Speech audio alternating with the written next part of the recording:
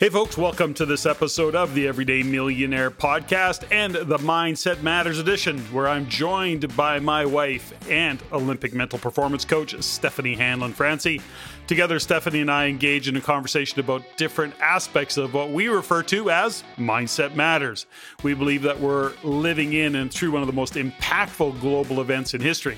And let's face it, few have trained for or are equipped to deal with the life that is unfolding before them. The need to pivot in your business, your career, or perhaps deal with shifting family dynamics lies before many. We hope to inspire you to ask yourself questions or pause to consider how you view your world, your life.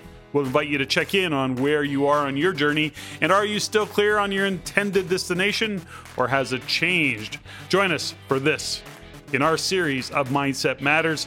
Listen in, enjoy.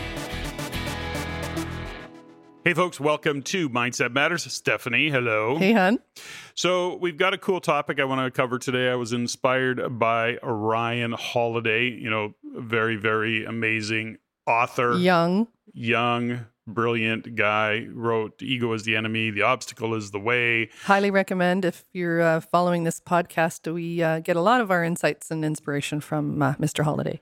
Well, I think it's, as much as it's Mr. Holiday, what he's done is he's taken the, Marcus Aurelius meditations, he's turned them into a book. Well, not just Marcus Aurelius, but he's taken the Stoics, Epictetus and Marcus Aurelius and Socrates, Seneca. Yeah, and really broke them down in a way that translates to, some great guidance in a way that we can understand, because, the way they wrote back then, it was really quite complex. It was deep. Anyways, so I, a long time ago, over the years, I think I want to say 4 years ago, at least, maybe 5, I don't know. I've lost track. But I started reading the Daily Stoic, and then I also started doing the Stoic Journal, which is a twice a day exercise where you reflect on one of the meditations, how it applies in your life.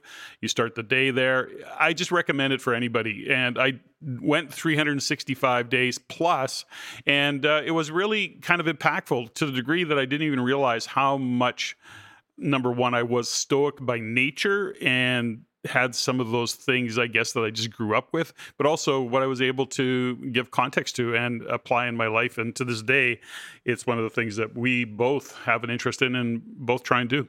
Yeah, absolutely. And one of the things that I love about what we're going to talk about today is that it's kind of the theory or the theme with a lot of my clients I use is let's do the opposite, not the obvious. Because most of us write to-do lists, right? We like, I will list to-do lists, and we've got lists of things to do till, next year and check them off and feeling accomplished. But this is kind of the opposite.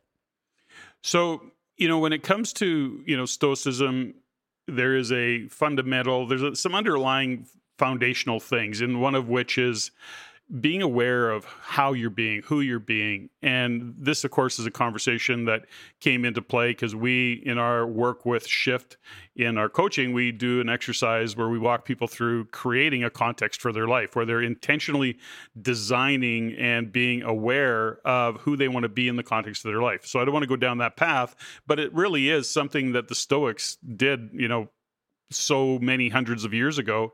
And so I want to talk a little bit about today. There's 7 things that we're going to touch on today that the Stoics say, don't do this. Right? So it's not like an I do, it's an I don't. I don't. And by the way, we all know these.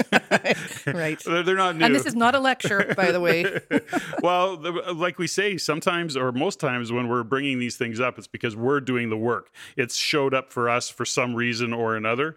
And this is certainly no exception. So we're going to go through these 7, kind of talk about them, riff off them really quickly. But this is just bring your awareness, reminder, maybe there's something here that you can bring into your awareness today, listening to this. Okay, you ready to kick it off? Let's go. Okay, first off, don't complain. And hey, I'm not complaining. I'm just explaining. Yeah, well, okay. Where did you get that? I don't know. Okay, so at least don't be overheard complaining. But yeah, the other side of it is don't complain to yourself. Now, there's something about complaining that, we try and practice even within our own businesses and the team, which is don't complain. If you've got a complaint, then either look at what you can do to handle what you're complaining about. Own your need. when you need, and or go to somebody who can have the conversation rather than just mindlessly complain and have it go nowhere.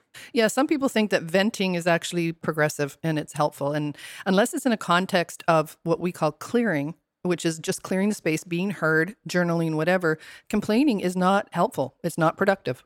Well, it's interesting because it's easy to complain about traffic. It's easy to complain about the driver in front of you. I'm going to use that as an example.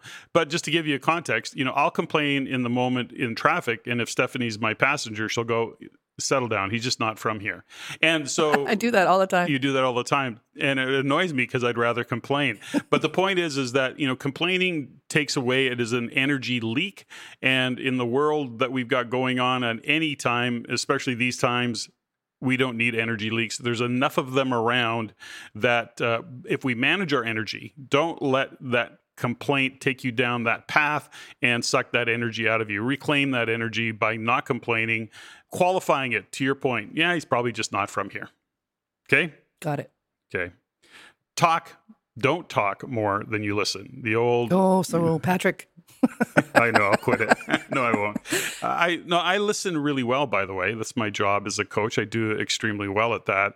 And I'm also... And it's a trained skill. And it's a trained skill. It is very much a trained skill. The point is that, you've been given, your mom told you this, your dad told you this, you're given 2 ears, one mouth, listen twice as much as you talk. And I try and remain conscious of that. But I'm also a speaker. I'm also an educator. I'm also a coach. So I guess sometimes I do talk a lot. Well, and I have a lot to say, by the way. And you're let me interrupt you again. Very I interesting. have a lot to say. Well, I'm thinking too is that when we're listening and actually hearing people and not formulating the next thought or what we think they're going to say next, we're actually honoring the person we're with. And I think listening and hearing are in some ways two different things. I can listen to you, but am I hearing what you're saying? Am I present to the intention? Am I asking the right questions? Or am I busy formulating my next thing I need to say?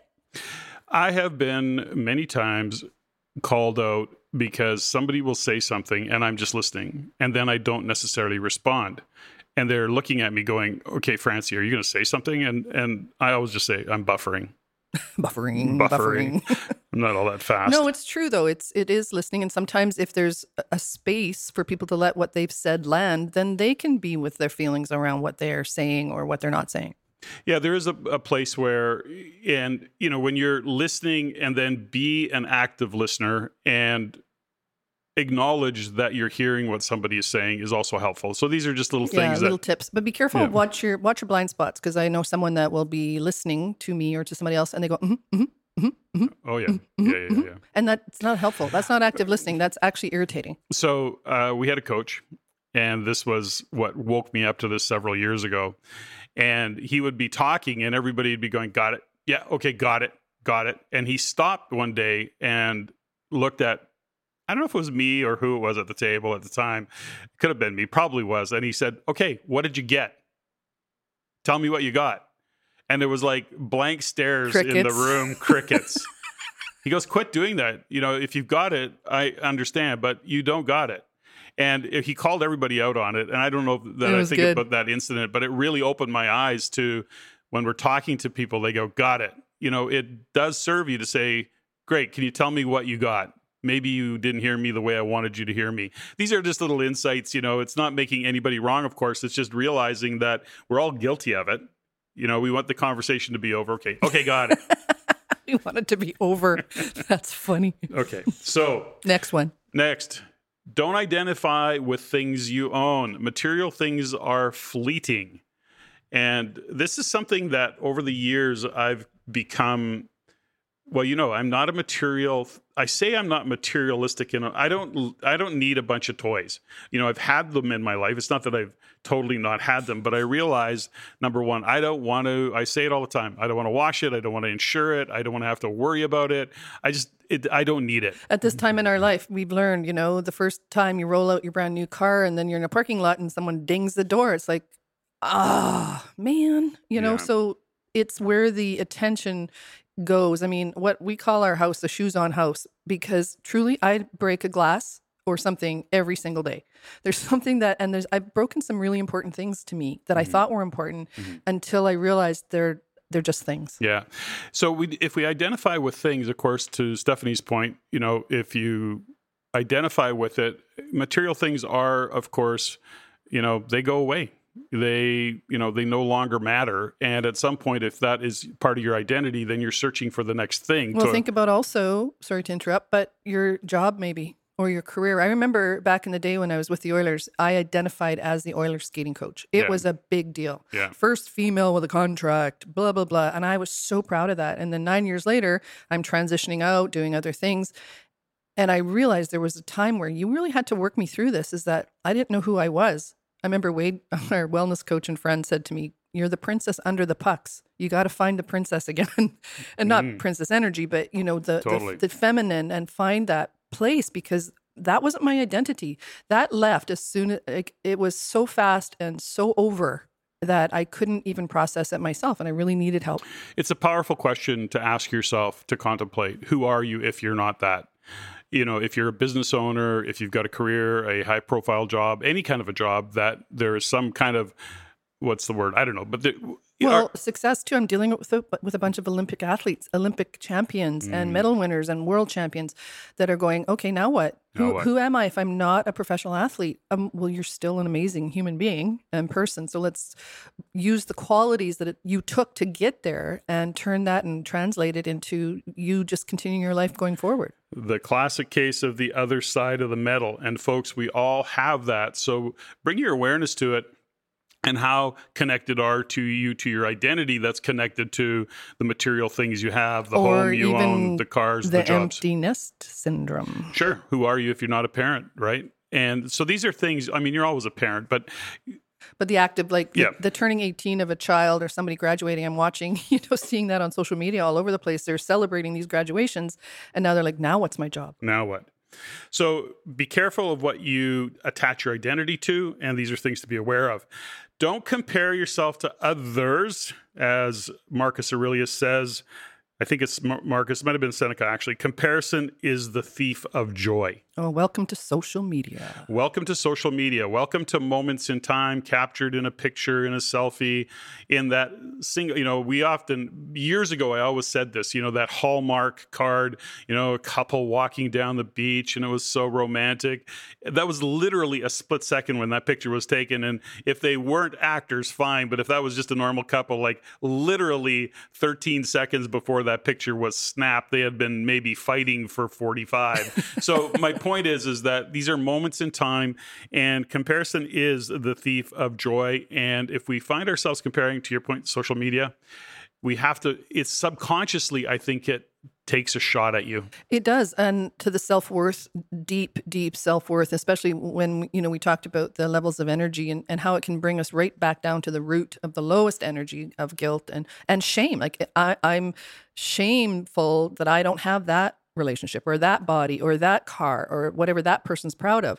Because truthfully, I remember when I shifted off of comparing myself, and it just such a freeing moment was when I said to somebody, I said, I want to be the best in the world at something. And I don't know what, but I know I want to be the best in the world at something. And then I heard a quote, I think it was Keith Richards from the Rolling Stones, said, "I'm Keith Richards. I'm the best in the world at being Keith Richards. How can I be anything else?" And when I realized I needed to be the very best Stephanie Hanlon Francey in the world, because I'm the only one, I realized that I can just be and honor, especially the people around us who I want to excel and I want to win and I want to get behind. So even in a coaching moment and not transferring anything onto anybody else, knowing that the only way I can be the best in the world at something is if I am working on myself.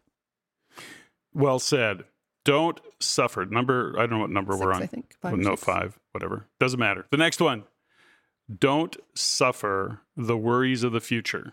In other words, we have to be very aware that if we're living too far into the future, and as I'm sitting here, I'm taking my own advice, we have to, because I'm a future thinker and I really have to work hard at bringing myself to being present.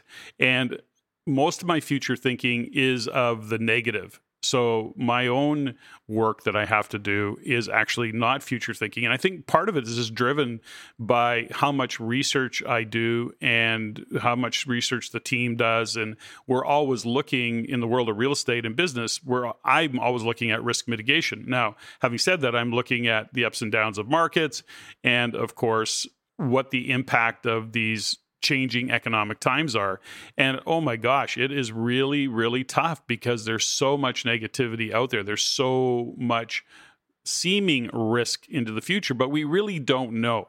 And so future thinking or Well, future state is an exercise I use with the athletes. That's a different conversation. You can go, you did it brilliantly once. You said, okay, well, what's the worst case scenario? So if you can get yourself and writing down, okay, I'm going to be a homeless man pushing a buggy down East Hastings. No, that's not possible. Okay, if that's the worst case scenario, work backwards from that. Mm-hmm. But the future state exercise, for example, when you're in a world of goal setting or goal getting, for example, is the terminology we use, is that there is a moment where you can give yourself the pleasure and the fantasy of reaching out into the future and actually dropping some really good nuggets into the future that you want to work for and, really pursue.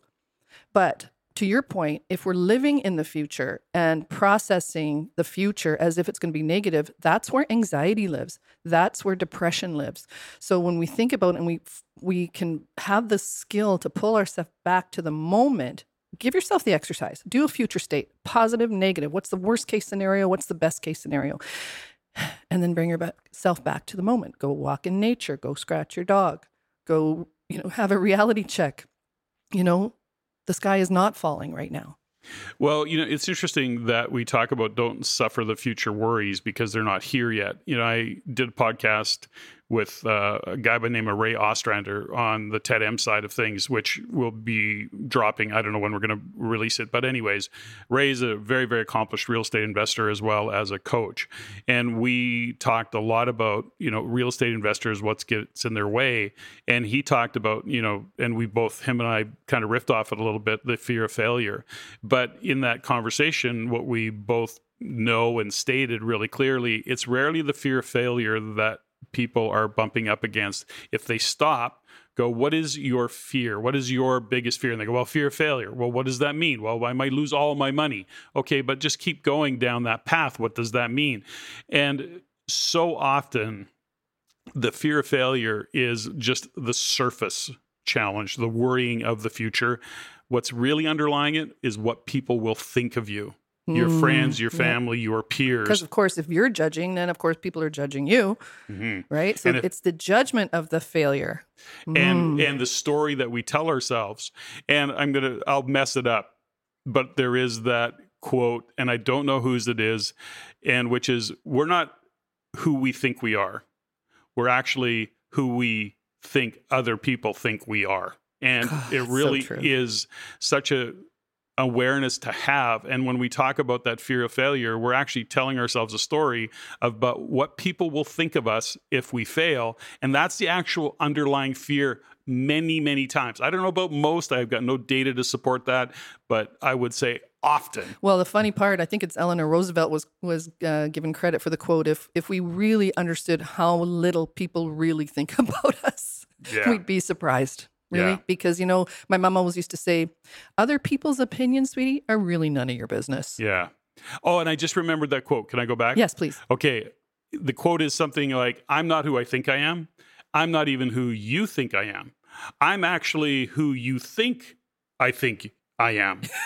That's so deep. I know. Crazy. But it's so true. It's a mind stretch, right? Yeah, it is, really. Okay. Number whatever. Practice temperance, which is manage what we indulge, how we indulge. And, there is this phrase that, anything in moderation is okay. Mm-hmm. But as we go into the summer, maybe we have a tendency to overindulge. I know I do. I practice temperance. In the winter. I practice temperance at least one day a week. No, the truth is that, temperance has to be an awareness that we bring. And, you and I know this, and we've talked about it many times over the years, is that, you'll go to a great dinner and then the next thing you know, you're eating for all the wrong reasons. Yeah, and then the next day there's like a food hangover. And you're really just eating because the food's so freaking good that your taste buds keep going, give me more. It's true, but there's also something that is really important, and I think it is missing right now in a lot of places, is delayed gratification. Because I think temperance also can lead to the skill of delaying gratification. Like, do you need the moment? Do you need the hit of adrenaline right now? Do you want to, hit the like button and, be a collectivist when it comes to something you're feeling online? And so there's that moment where, can you just pause, put your fork down at the dinner table and go, am I really hungry? And if so, then take another bite. But I really, really work, and I'm seeing it a lot with my clients, especially the Olympians. They have to wait 4 years to get to the next Olympics, and they never know what's going to happen, right? So being, aware of delayed gratification, but also managing the energy around their indulgences. Okay. And last, maybe, but not least, manage your judgments. Wow, that is really hard these days. More so, I think, than ever. But manage your judgments. There's a fundamental that we have to always come back to, is we don't know what's going on for anybody else. And so manage your judgments. We all screw up. And so be cautious about what we're judging. And again, in the world that we live in today, there is energy leaks everywhere. And managing your energy and saying, where do I really want to put my time, my energy? And when we get into this world of judgment and constant make wrong and or back to complaining, these are all energy leaks that is just not healthy. Or defining what we believe is right and then imposing that judgment on someone else. Mm-hmm. Like, it's so ridiculous. I mean, it's the awareness of, people walking down the street with masks on by themselves. My first judgment is, that looks ridiculous, but I don't know, maybe there's something that they are going through that I have no idea. That's not my place to judge. So these are difficult things. It's really an awareness. I think it's also a discipline of understanding. Now, in the bigger world of Stoic, we always go back to one fundamental underlying rule, which is, what can we control? And ultimately, we can't control circumstances outside of us. And ultimately, as much as we try, as much as we worry about it, as much as all of these things outside of us, we sometimes feel at the effect of and or a victim to, all we can really do is manage our emotions and our reaction to it. And sometimes that's mind games. Well, that's why mindset matters, right? That's why we started this podcast, is because the only thing the most important real estate we have is the one between our ears. Our mind, our consciousness, our perception, and honestly, being able to navigate what's going on externally right now, it feels like it's all a test.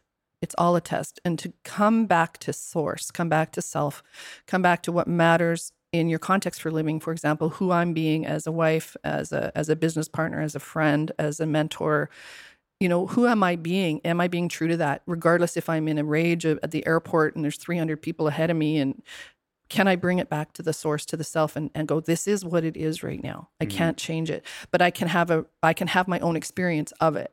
And I think that's really important. The judgment's an important one. Many, many years ago,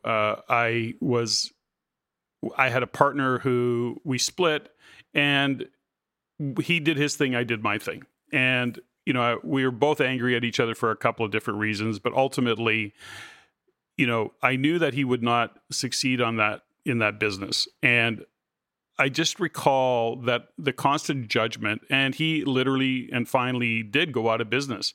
And I realized in the moment, I took it didn't make me feel one bit better. I actually felt bad for him because I know how difficult it is to run a business. And I realized that my anger and whatever was with him and my wanting him to fail was just a huge energy leak. And then when he finally did, there was nothing in that for me. I went, wow, I put a lot of energy into that.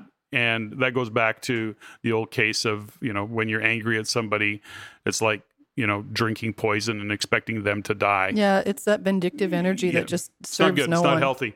And, I took no pleasure in it. This is my say. Yeah. At the end of the day, I took no pleasure in it. As a matter of fact, I had so much empathy and compassion at the time because I just realized. And he and I did business together a lot after that and became good friends again. Both realizing we just went through a shitty time. Yeah, I think that's a really good example. And I think if we can just expand on that just a little bit more in the world. And again, I'm just bringing it back to sport for a moment, but in ice dance and figure skating, it's a judge sport. And we got to let the judges judge. Judges judge. So as a person, as an athlete, as a skater, and then a performer in any kind of, even in a speaking environment, people are going to judge. Mm-hmm. So let them judge. Because if you're giving your best self, your performer self, you're just giving the best that you can, you really can't care what people are thinking. You just can't. You do, most of the time I do. But in the moment, if I'm honoring my values and giving the world what I can to judge, then I have to leave it out there. People are going to, they say the 33 are going to love what you do, 33 are going to hate what you do, and 33 are going to go, I don't really care. Whatever. So being attached to the judgment is judging yourself. So release that if you can and understand we're going to let the judges judge and I'm just going to do my best performance. Okay, and we're going to call that a wrap for Mindset Matters. 7 things don't do. That was fun. Bring it to your awareness. Thanks, everybody. Thanks, Stephanie. Thank you. Ladies and gentlemen, thank you for listening. If you found value in the podcast, please take the time to rate and review and share with others. Share with your friends. As it is my goal to always improve and to provide the highest value for you, the listener. If you have any comments, suggestions, or questions you'd like answered, please email me at ceo@reincanada.com. That's ceo@reincanada.com. I look forward to hearing from you. And until next time, Patrick out.